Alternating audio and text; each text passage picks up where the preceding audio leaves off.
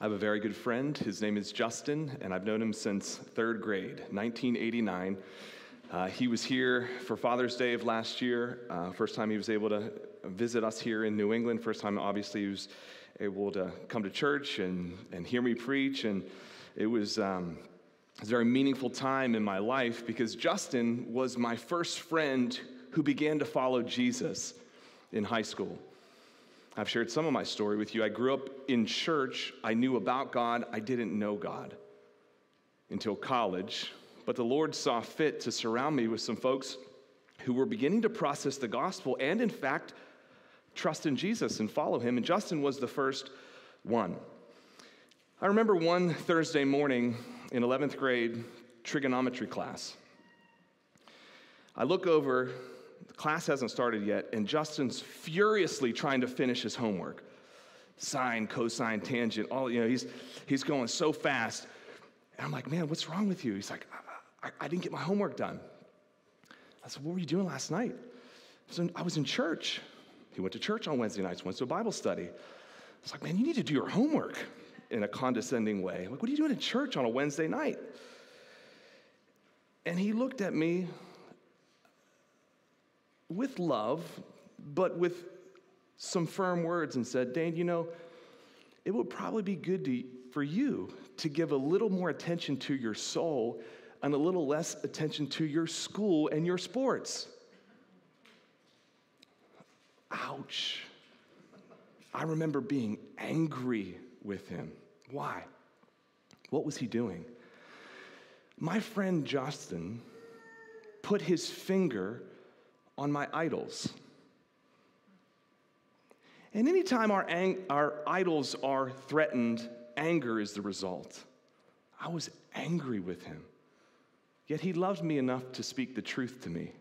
He pressed on the things that I loved, that I worshiped, that I was building my life upon.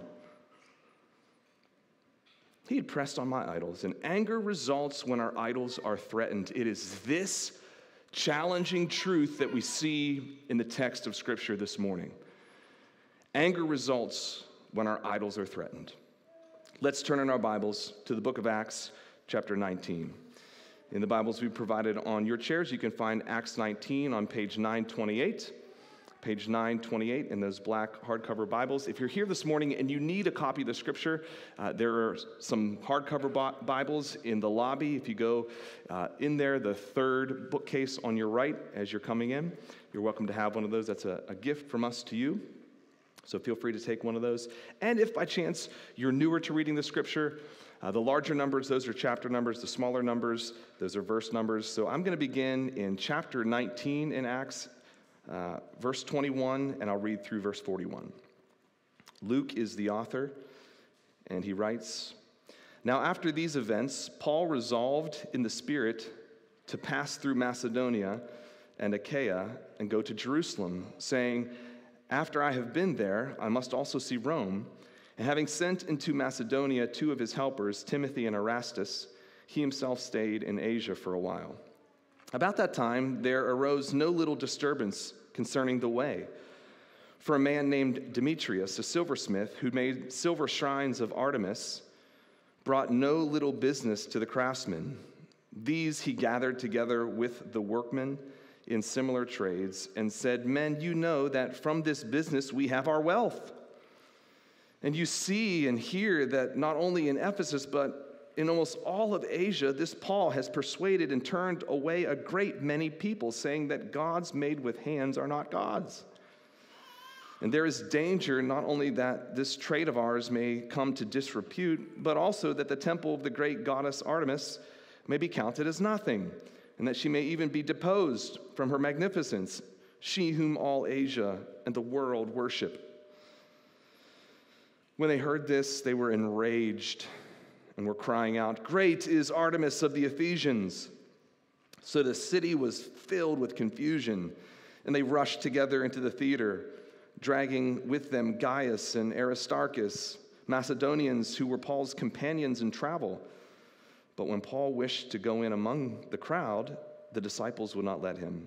And even some of the Asiarchs, who were friends of his, sent to him and were urging him not to venture into the theater. Now some cried out one thing and some another, for the assembly was in confusion, and most of them did not know why they had come together. Some of the crowd prompted Alexander, whom the Jews had put forward, and Alexander, motioning with his hand, wanted to make a defense to the crowd, but when they recognized that he was a Jew, for about 2 hours they all cried out with one voice, "Great is Artemis of the Ephesians." And when the town clerk had quieted the crowd, he said, "Men of Ephesus, who is there who does not know what the city of the Ephesians is, the temple keeper of the great Artemis and of the sacred stone that fell from the sky? Seeing then that these things cannot be denied, you ought to be quiet and do nothing rash. For you have brought these men here who are neither sacrilegious nor blasphemers of our goddess. If therefore Demetrius and the craftsmen with him have a complaint against anyone, the courts are open, and there are proconsuls. Let them bring charges against one another. But if you seek anything further, it shall be settled in the regular assembly. For we are really in danger of being charged with rioting today, since there is no cause that we can give to justify this commotion." And when he had said these things, he dismissed the assembly. The central message of this sermon is expect outrage as the gospel undermines idolatry. Expect outrage as the gospel undermines idolatry in our hearts and in the hearts of those we minister to. This sermon is expectation management. It's warfare when you press on people's idols and when people press on your idols. Some of the strongest response in our lives we will see. Expect outrage as the gospel undermines idolatry. So two movements we'll see here in this passage. Outrage results when idols are threatened. This is the bulk of the passage. That's 23 through 34. And then we see God provides grace in the face of outrage. That's verses 35 through 41. God provides grace in the face of outrage. So that'll serve as our kind of twofold framework as we work through this passage together. Well, the initial verses of this passage, verses 21 and 22, highlight Luke's travel plans. And it's important for us to get an idea of where he's headed. So verse 21, Luke tells us, "Now after these events, Paul resolved in the Spirit," in other words, guided by the Spirit in his every travel decision, Paul resolved in the Spirit to pass through Macedonia and Achaia, that is Greece, or where Corinth is, and go to Jerusalem, saying, "I have been there, and after I have been there, I must also see Rome." Macedonia, where he had served quite a bit, those are the churches in Philippi, Thessalonica, and also Berea, and then Achaia, that's where Corinth was. There's a thriving Christian community there. And then to Jerusalem. And ultimately, Paul desires to go to Rome. Not only are these his travel plans, but in fact, if you look at the rest of the book of Acts, this is the outline. This is where Paul is going and where he will spend most of his time working, ministering. Macedonia and Thessalonica, Berea and Philippi. We'll see this in Acts 20, verses 1 and 2. He'll go on to Corinth of Achaia, Acts 20, verse 3. And then Acts chapters 21 through 26 details Paul in Rome facing opposition. And then Acts closes, chapters 27 and 28, Paul, his voyage to Rome after he appeals to Caesar. And there he is on house arrest at the end of chapter 28. So if you just sort of follow what we see here in verse 21, Macedonia, Achaia, Jerusalem, and Rome, those are the major points of travel for Paul for the rest of the book of Acts. These geographic kind of marks that are going to guide us through the rest of the book of Acts. Macedonia, Achaia, Jerusalem, Rome. That's where he's headed. That's where he's going to spend the bulk of his time.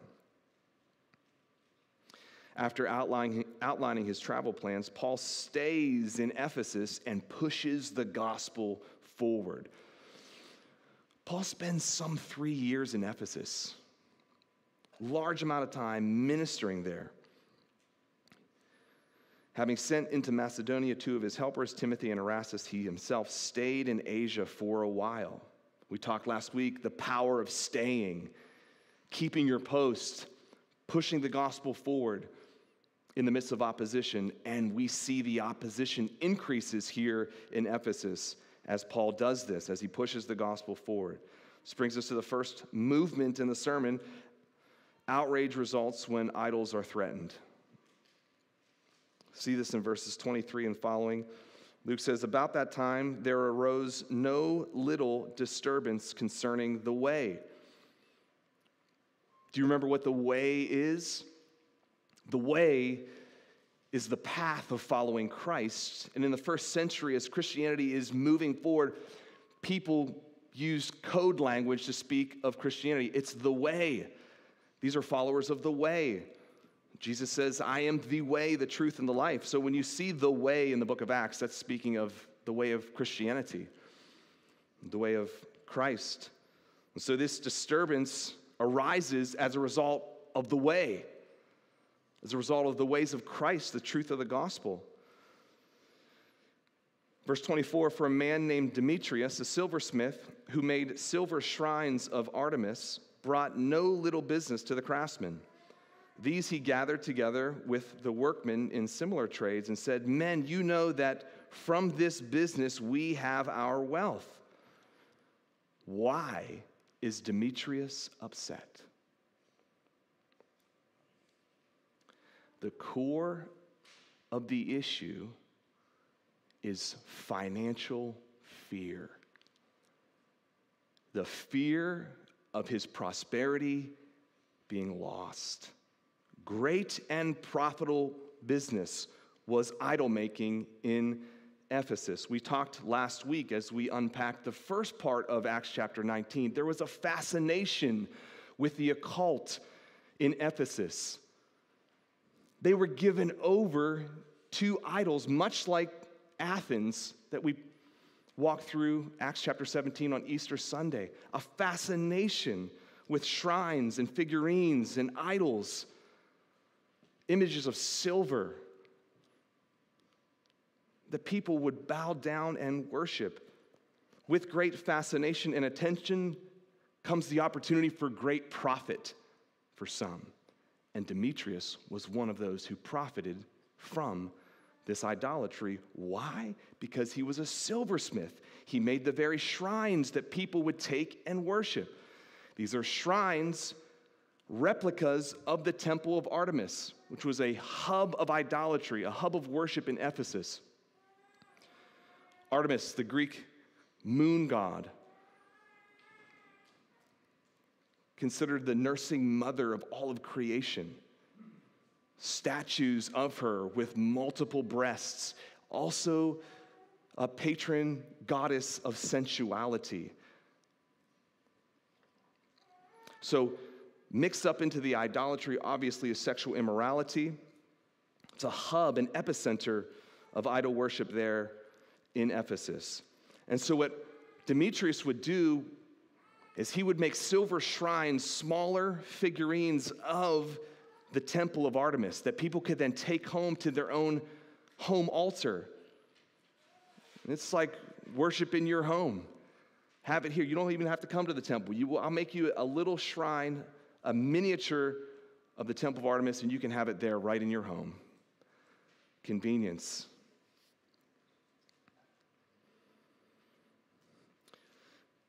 We see in this text later on, verse 35, there was this sacred stone that fell from the sky. So Artemis being a moon god, periodically you would have lunar material, meteorites come and fall. And there was one that fell in Ephesus. A meteorite that they ended up building a shrine and a temple upon. The direct communication from Artemis. And so that's why Ephesus became kind of a hub of worship for Artemis. It was this meteorite, this sacred stone that fell from the sky. And people traveled from all over the Greco-Roman world to worship Artemis there in Ephesus. Notice what Demetrius says in verse 26. You see and hear that not only in Ephesus, but almost in all of Asia, this Paul has persuaded and turned away a great many people, saying that gods made with hands are not gods. This message that Paul is preaching is ringing out because people would flock to Ephesus, and Paul's been there almost 3 years. People would flock there, and Paul's telling them the same anti-idolatry message, the same message that he preached in Acts chapter 17. These things that are made by human hands are not worthy of your worship, is what Paul would say. And that message is beginning to infiltrate the culture and ultimately erode Demetrius' business. Less people are buying shrines in his shop, and his bottom line is suffering. Notice the ridiculous nature of idolatry here. Notice what Demetrius says. Paul is saying that these gods that we make with our own hands are not gods. Just follow the logic of that. These gods that we make, that we craft as human beings with our own hands are not gods. Of course they're not gods. They're from you. And this is what Isaiah does in the Old Testament. The ridiculousness of idolatry. He's like, you Israelites, you take a piece of wood and you cut it in half. And the one half, you bake your bread over the fire, and the other half, you bow down and you worship. Ridiculousness. The one half, you use in your just daily fires to cook, and then the other half, you're giving yourself over. The foolish, ridiculous nature of worshiping lesser things. Now, we can kind of see this a little more clearly because we're outside their culture and we're looking in, but if someone gets outside our culture and looks into ours, they'll see the ridiculousness of our own idolatry. Why would you give yourself to your job, to your bank account, to that nest egg? That can't save you. That can't satisfy you. It can't possibly do that. And sometimes it takes being out of a culture and looking in to see the ridiculous, foolish nature of what we worship. The nature of worshiping lesser things that do not save, that do not satisfy, emptiness, vanity, the Bible says, a chasing after the wind. You try to capture wind in your hands, you can't do it. And so it is trying to capture meaning from your idols. It's going to slip through every time. Vanity, emptiness, it's hollow. Demetrius goes on to speak of his perceived danger in Paul's message, verse 27. There is danger not only that this trade of ours may come into disrepute, but also that the temple of the great goddess Artemis may be counted as nothing, and that she may even be deposed, dethroned from her magnificence, she whom all Asia and the world worship. Notice how Demetrius speaks. He is the definition of a demagogue. The definition of a demagogue, a political leader who seeks support by appealing to popular desires rather than rational arguments. He plays with the passions of the people here, plays with the passions of the tradesmen and of the civic and social pride of worshiping Artemis. And all of it is a smokescreen for a deeper idol in his heart, which is greed and financial security. But he speaks of it in nobler terms of civic pride and the trades, but really he's worried about his bottom dollar. The smokescreen of our idolatry. Often we'll hide them, cover them with nobler terms, nobler causes, but at the end of the day, we're worried about something, oftentimes our bottom dollar.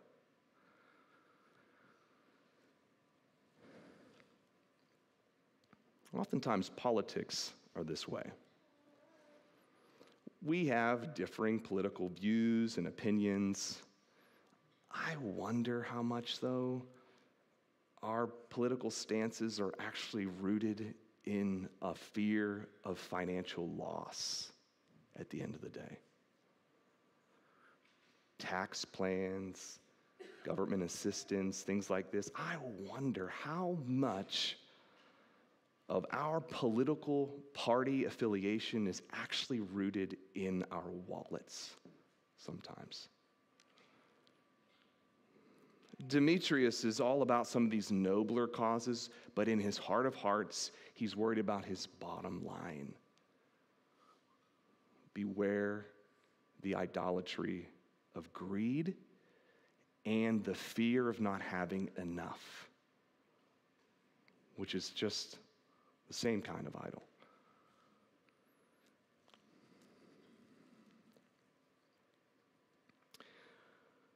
When the Ephesians heard this, they were enraged and were crying out, "Great is Artemis of the Ephesians." Again, this is what happens when you press on people's idols. Rage. The whole city was filled with confusion, and they rushed together into the theater, dragging with them Gaius and Aristarchus, Macedonians who were Paul's companions in travel. But when Paul wished to go in among the crowd, the disciples would not let him. Even some of the Asiarchs, those are high-ranking officials in Asia, who were friends of his, sent to him and were urging him not to venture into the theater. I have a picture of this theater from friends here who were there about a month ago. So this is a picture of Dave Raffensperger. He was there with Dylan Colley, Gail Pouliot, and a friend from Hope Fellowship. This is the theater that this whole thing happened in Ephesus. Massive theater, accommodated thousands of people, center of culture, of civic life. They would do town business assembled there in the theater. And so Demetrius is assembling all these people to do business with Paul and his companions right there in this theater. And it's a hostile, angry crowd, and Paul's friends are urging him, don't go in there, Paul. It's dangerous, you won't come out. Now some cried out one thing, some another thing. From the assembly they were all in confusion. Most of them did not know why they had come together. This is textbook mob mentality. People are just fired up and don't know why. They're just there because they see a crowd, and a crowd will gather a crowd, and a crowd will gather more people. So they just go down there, confusion abounds, mindlessness, all acting with one accord, but they don't know why they're there. The anatomy of a mob. Paul's companions are dragged off. Paul wishes to go in, but his friends hold him back. And then verse 33, some of the crowd prompts Alexander, who is a Jew, to be put forward. And Alexander is motioning his hands, wanted to make a defense to the crowd, but when they recognized that he was a Jew, for about 2 hours, they all cried out with one voice, "Great is Artemis of the Ephesians." What's going on here with Alexander? Some of the Jews nudge Alexander, a fellow Jew, to go up and speak. Why? Probably because they want to distance themselves from the Christians, because the Jews are caught up in this whole tumult as well. And so some of the Jews say, hey, you speak, Alexander, and separate ourselves from the Christians. But the Greeks aren't hearing any of this, because in their mind, a Jew and a Christian, they don't worship idols, so they're all in the same boat. They won't even hear Alexander. Outrage results when idols are threatened. So can I ask you, the take-home application, a diagnostic question for you this week.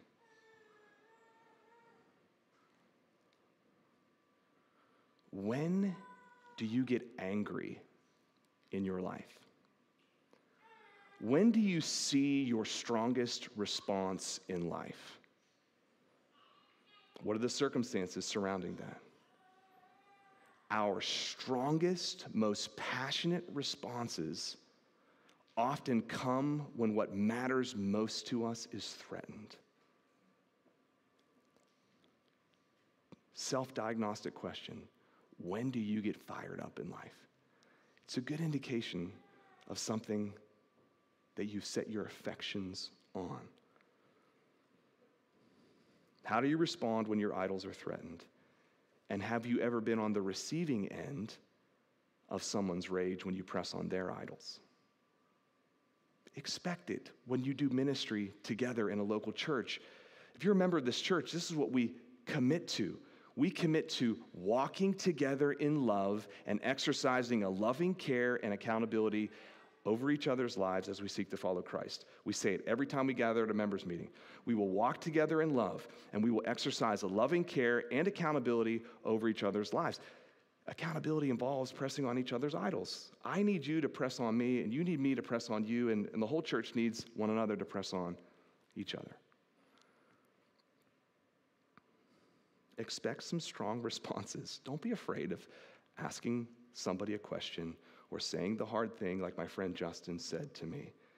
Dane, you would do well to focus a little less on sports and school and a little more on your soul.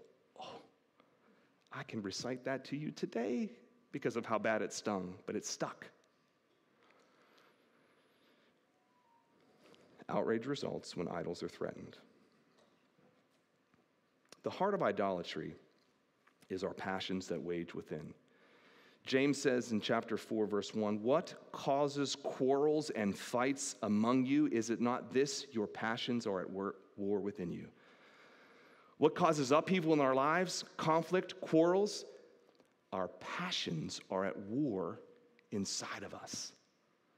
Your strongest response when somebody presses is because a passion in you is being threatened, pressed upon. That's the heart of it. And we need to analyze our hearts. What makes me outraged when threatened? It's a good indicator. That's something that I've set my affections on. Outrage results when idols are threatened. Second movement in the sermon. God provides grace in the face of outrage. God provides grace in the face of outrage. Luke writes in verses 35 and following, "When the town clerk had quieted the crowd, out of nowhere, a local administrative officer in Ephesus comes in and serves as the voice of reason. The town clerk, who was the chief administrative officer in Ephesus and a liaison of sorts between the membership of the assembly, the city assembly there in Ephesus, and the Roman officials. A key person, a key voice, and in fact, God's appointed person of peace. Though not a Christian, God sovereignly appoints a person of peace to preserve his people there. That's what we see here. The voice of reason. It's God's grace. He's appointed a person of peace to preserve his people there. This clerk gets up and says, "Men of Ephesus, who is there who does not know that the city of the Ephesians is the temple keeper of the great Artemis and of the sacred stone, that meteorite that fell from the sky? Seeing then that these things cannot be denied, you ought to be quiet and do nothing rash. For you have brought these men here who are neither sacrilegious nor blasphemers of our goddess. If therefore Demetrius and the craftsmen with him have a complaint against anyone, the courts are open, and there are proconsuls, those are judges. Let them bring charges against one another." The town clerk cuts to the heart of the situation. Look, if Demetrius has beef with these guys about his bottom line, go to the courts. They're there, they're open. But what we're doing here is just a commotion. It's rioting, and we are in danger of being held accountable by the Romans for rioting for no purposes. But if it is an issue with Demetrius and his business, the courts are open. Let them go. He's the voice of reason here, a non-Christian voice of reason that God raises up, provides for his people. "If you seek anything further," verse 39, "it shall be settled in the regular assembly, for we really are in danger of being charged with rioting today, since there is no cause that we can give to justify this commotion." And when he had said these things, he dismissed the assembly. So notice, tumult goes to peace upon the voice of the clerk. A tactful and successful speech. Now, why is Luke so careful in detailing this for us? Why is this preserved in the book of Acts? Anytime you're reading the scripture, a key question is, why did God see fit to include this in his book? This is instructive for other Christians facing opposition elsewhere in the Roman world, because it shows that the Christian gospel was not contrary to the Roman rule of law. This town clerk says, look, these men aren't doing anything contrary to law. This speech would have served the cause of Christianity throughout the Roman Empire. That's why Luke includes it. God used this town clerk and his tactful speech to advance his gospel, to continue to provide a pathway for the gospel to move forward throughout the Roman world. This is God's provision. It's evidence of his grace to preserve his message and his messengers. God is working.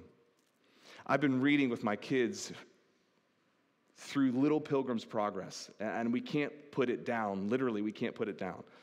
It's John Bunyan's work distilled for kids. Helen Taylor wrote it years ago. It's newly illustrated, 2021 publishing. It's very good. We would love to get you a copy of it. Over and over again in Little Pilgrim's Progress, we see the king of the celestial city constantly sending sources of help for his pilgrims along the way. In the midst of danger, in the midst of confusion, in the midst of difficulty, the king, the faithful king of the celestial city, provides someone to help pilgrims trekking their way to the king. This is what we see. The faithful king provides a person of peace so that the gospel can go forward. That's what we see here. God is faithful. How has he been good to you in the face of difficulty in your life? In the face of opposition or affliction, what are evidences of his grace to sustain you through that? This is a beautiful picture here in Acts 19. God provides the town clerk to help his people, and his message goes forward. God provides his greatest grace in that he allowed his son to step into the hostility for us. Notice what Luke tells us in Acts 19, verse 30. When Paul wished to go in among the crowd, that is the theater, hostile crowd within the theater, the disciples would not let him go. They knew what would happen to him if he entered the theater. God's greatest provision of grace, however, is that he did allow his son to go into the theater. Didn't hold him back. Jesus went into the theater, experienced the full outpouring of the people's rage, the political leaders, the religious leaders, all of their opposition. For Jesus was pressing on their idols, wasn't he? Their idols of control, their idols of power, their idols of prominence. That's at the end of the day. It was jealousy that led the Jewish religious leaders to hand Jesus over to Pilate. Pilate saw right through it, for he saw that they were jealous, the gospel writers tell us.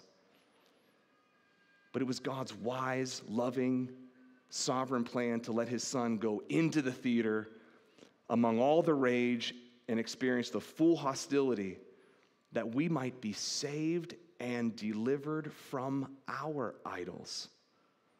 That's the nature of the gospel. Jesus was crushed for us so that we could then be released of the things that we attach our hearts to, the idols that we run to and give ourselves to. Jesus stepped into the hostility, bore it all to save us. This is God's greatest provision, his greatest grace. And rest assured that Jesus' death sets us free from everything that we give ourselves to. He offers us relationship with him that can never be stripped away. It's the most beautiful, precious gift that you could ever receive, and it makes everything else that you give yourselves to pale in comparison. Life with Jesus, relationship with Jesus. That's what he offers us. Something so much better, a gift of grace that's unmatched. And so I want to encourage you, if you're not a Christian and you're here this morning, we're so grateful that you are. Would you trust in Jesus Christ for the forgiveness of your sins and to receive the gift of everlasting life? By faith, you enter a life with him that cannot end, that cannot be stripped away, that is never hollow, that is not empty. He's with you always. It's the most beautiful, precious reality in life. And if you are a Christian, I just want to reinvigorate you to be captivated by Jesus all over again. Because you and I, as we walk this life as pilgrims in this pathway to God and to our heavenly city, we are constantly allured to worship other things. Things will constantly compete with Christ for your affections. What is it that's competing this morning? What are you tempted to give yourself to? Jesus is better. Be captivated by his beauty. Everything else pales in comparison. Give yourself to him. He will never disappoint. He will always satisfy. Father, we thank you for your word. We thank you for your truth. We thank you just for the honest, raw nature of your word that does press on our idols.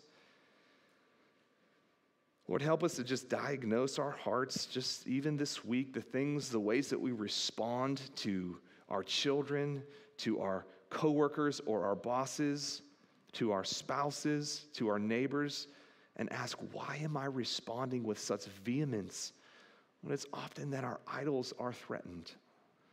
Help us, Lord, to discern our hearts, to seek you for grace and forgiveness and restoration.